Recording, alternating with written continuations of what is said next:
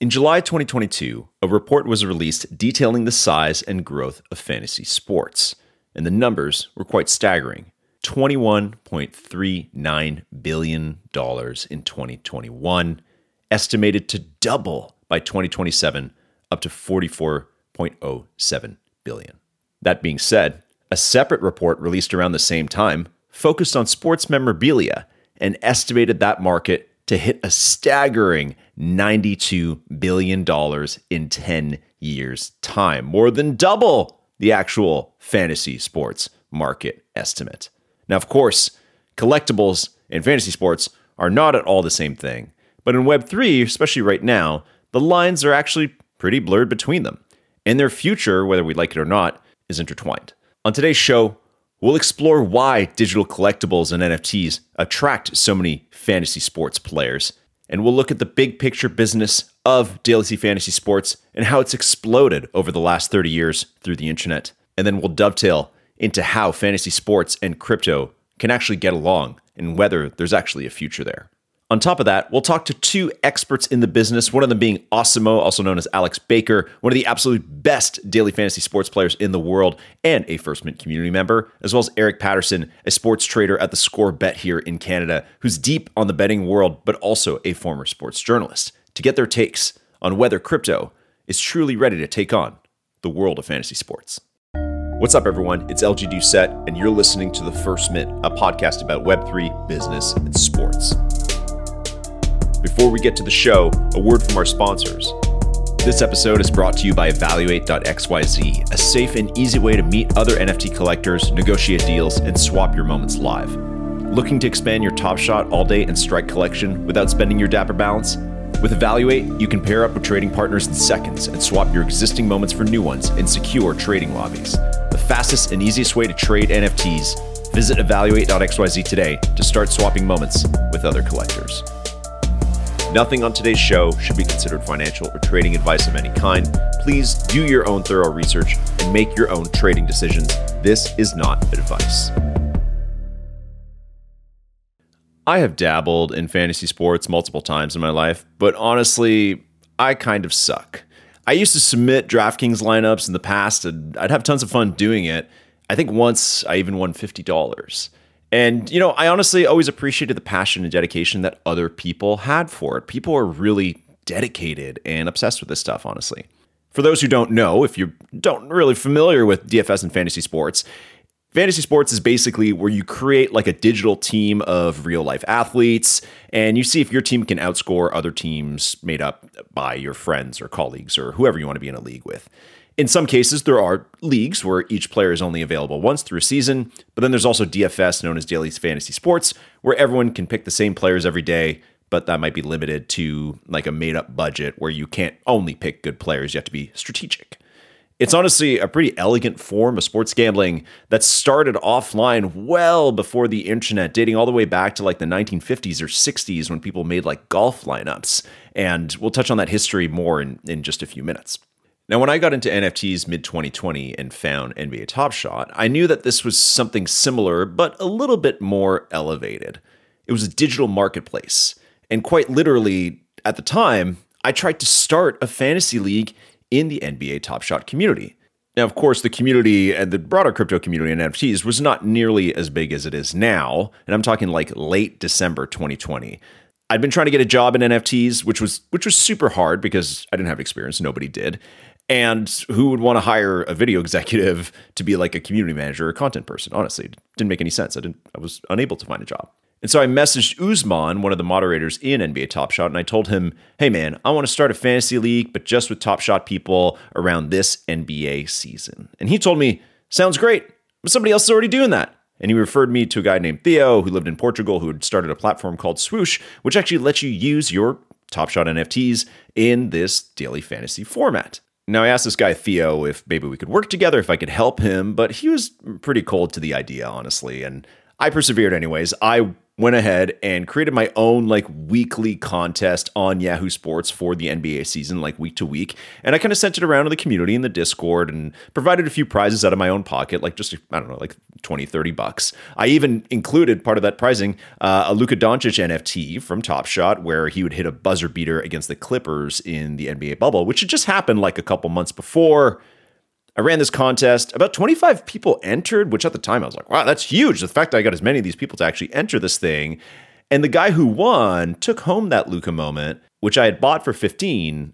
And by the time I gave it to him, it was worth 28. And the reason for it doubling in price in literally just a week over the holidays in 2020 was that ironically, DFS players had begun to notice NBA Top Shot.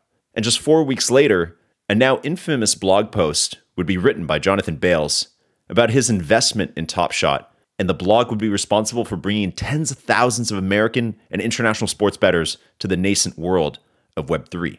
And lucky for me, I ditched the Yahoo League concept after like just 2 weeks. I was like, okay, this isn't worth it. And I pivoted to starting a podcast called The First Mint.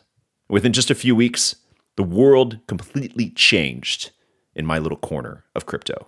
Droves of daily fantasy players came in to Top Shot. They started making spreadsheets. They started all their little Discord groups, strategizing on which the best players were to grab, and honestly trying to use their working knowledge of fantasy sports, everything they'd learned playing decades and decades of fantasy sports, and apply it to this digital collectible platform. Analytics platforms were born, like Own the Moment, co-founded by Justin Herzig, who had in the prior year won $200,000 on a best ball football fantasy tournament. And streamers from the DFS world arrived in droves, highlighted by Peter Overzet, who's also the co-writer of Matthew Berry's Fantasy Life newsletter, and would go on to found the famous Club Top Shot weekly stream. And the resounding question on everybody's lips was, when will the NFL, by far the most played league in fantasy sports, arrive to NFTs, and how will that work?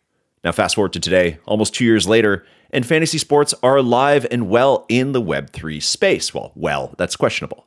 There's DraftKings, the biggest fantasy sports company in the world, which launched Rainmakers earlier this year in partnership with the NFLPA, the Players Union, and has also begun to drop their own native NFTs on their platform. And then, of course, there's SoRare, which we mentioned last episode, which has $700 million in funding and 100,000 weekly active users across their soccer, Major League Baseball, and NBA products. There are also a variety of other suitors that are throwing their hat in the ring, either with a collectible angle like NBA Top Shot or the other Dapper Labs products, or with native projects that utilize fictional basketball players or players from other leagues.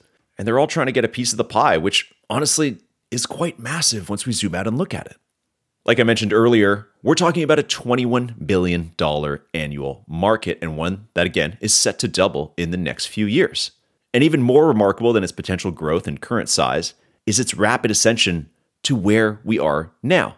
Here's a bit of data that I picked up on Sports Management Degree Hub, yes, that's a real website, pertaining to the North American fantasy sports market, which went from 500,000 players in 1988 to 56.8 million players in 2015. That's right, almost 8 years ago, there were over 56 million people in North America playing fantasy sports. And a huge spurt for that came in 1995 when ESPN launched a fantasy baseball game on their website. That's right. It was the mid-90s, and people weren't doing fantasy sports online yet. No, they would sit together in their boardrooms or go to a friend's house and do it on pen and paper and then literally pick up the newspaper every day and tabulate the stats. But ESPN launched it online, shortly followed after by Yahoo, which is one of the more, if not the most popular platform. In fact, the move for fantasy sports to digital was so novel, but also so significant that Molson, which is a big beer brand and obviously very significant for Canadians, it's our beer brand, actually created a campaign called I Am Online, which kind of mirrored their parent campaign at the time, which is I Am Canadian. They ran all these ads saying I Am Canadian, and they ran one saying I Am Online to promote their own home-built fantasy hockey game. And as per Matthew Berry, one of the biggest, if not the biggest name in fantasy sports, taking the fun online of fantasy sports, it's considered by many to be the place where so many people got started on the internet. I always say that before Facebook or MySpace, fantasy football was the original online community. I talk about this in the book. I've been playing since I was 14 years old. My very first league is still together to this day. I'm 43 now. Like, next April will be the 30th anniversary of the Fat Dog Rotisserie League out of College Station, Texas, which is where I grew up. And yeah, to your point, I would have lost touch with those guys long ago, but it gives me an excuse to talk with them. Now, over the years, of course, the practice of fantasy sports has been under different legal scrutiny.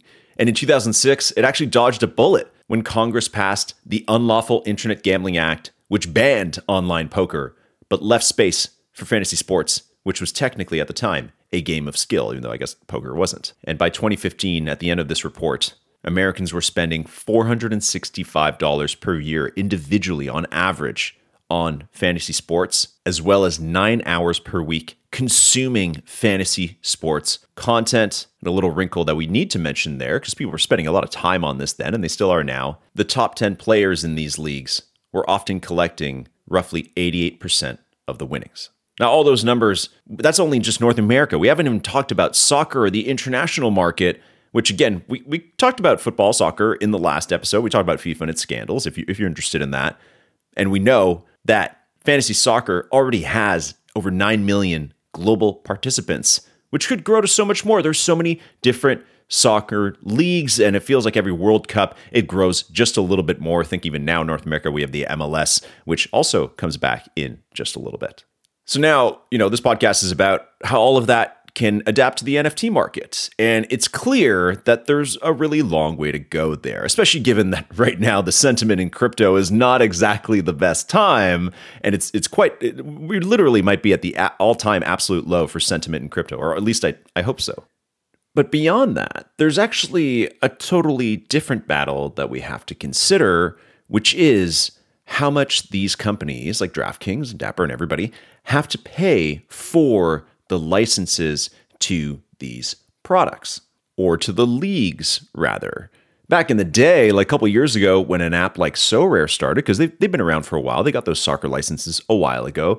Those licenses probably didn't cost very much because NFTs were nascent. It was this new niche thing. Same thing as the NBA license with Dapper Labs. It probably, I don't know how much it cost, but it wouldn't cost nearly the same as it would today if they were trying to get the same deal.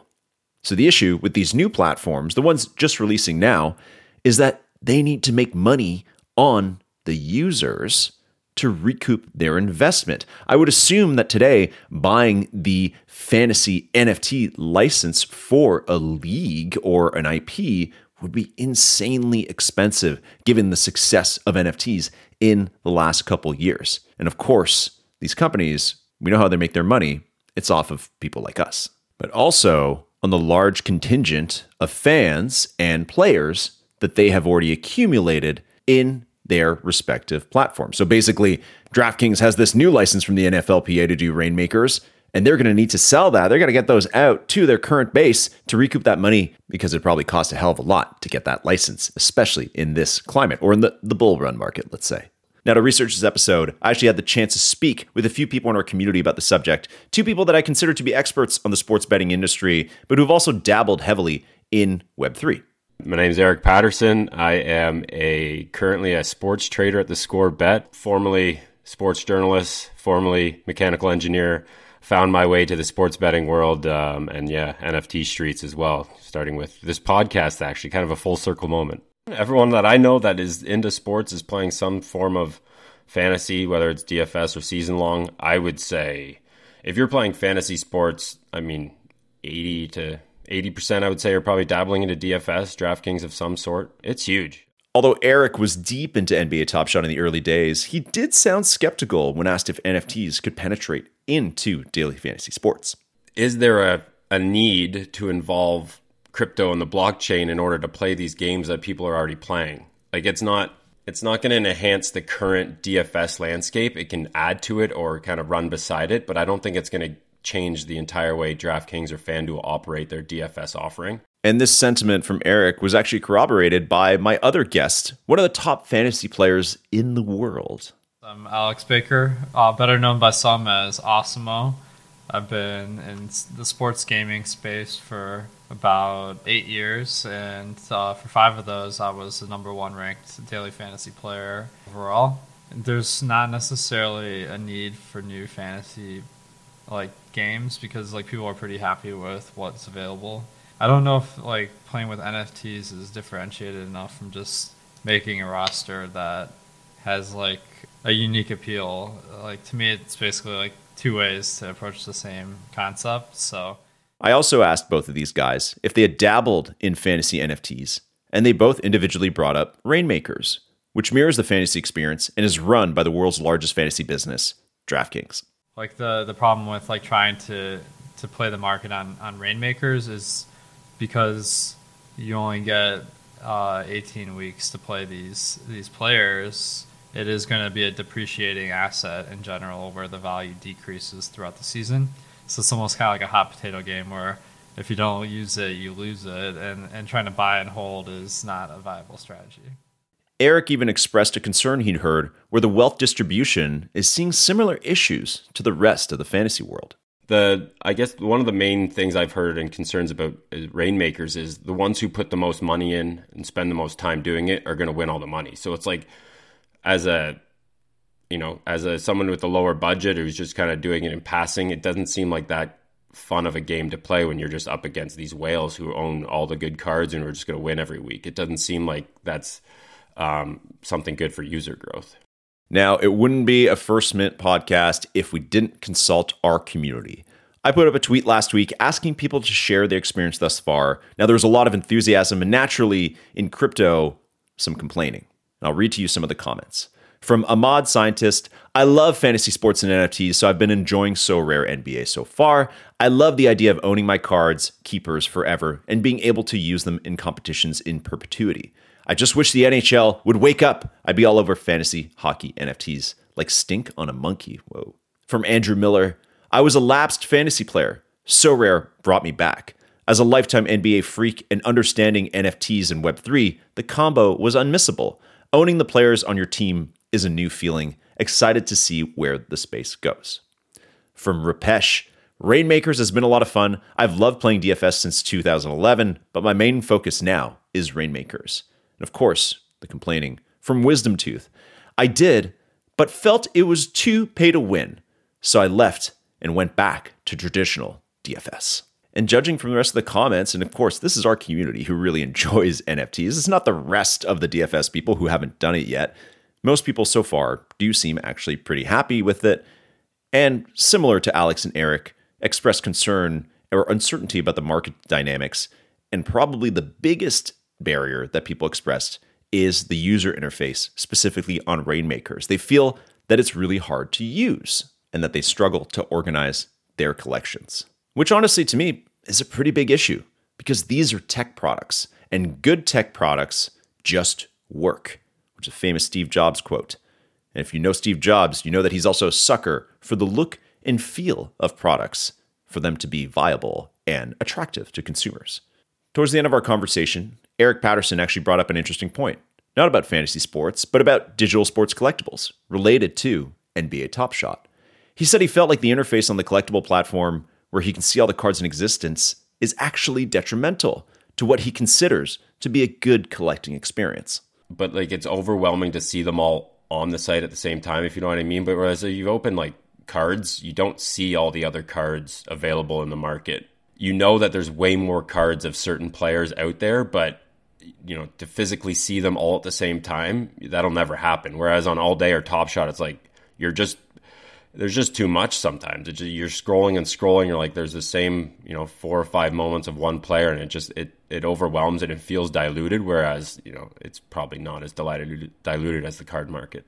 So the jury is still out. We're very early, but it's clear what the challenges are, and also that there is a market here. So what comes next? Well, more sports, that's for sure. Earlier this year, Major League Soccer announced a deal with SoRare. And cricket, of all sports, is rumored to be the potential largest growing segment of fantasy sports in the world. All the platforms that exist right now, they'll continue to grow. And maybe over time, they can find a way to evolve one of fantasy's most glaring vices, the part where 88% of the winnings go to the top 10 players. Because that in itself doesn't sound very decentralized to me. Unlocking fantasy and collectibles is vital to the growth of crypto, but there's an even bigger picture there: gambling. Although considered by many to be immoral, sports gambling in general is enormous. And the illegal side actually triples the legal side right now in the US. In a report by IBIS World back in 2018, they estimated that there's about a $55 billion market for legal gambling, sports gambling in the US, but that the illegal market for gambling is actually $150 billion. Last year alone, the NFL brought in $12 billion in bets, and college football even brought in $8 billion. Now, I've always said that crypto is the world's greatest and most insane casino, and I definitely do not advocate for irresponsible gambling. But I can't help but wonder if the true killer app of sports and crypto will be the new ways to bet on games, outcomes, and athletes way beyond what we see and perceive right now. I guess we'll have to wait for that, but you won't have to wait as long for the next episode of The First Mint.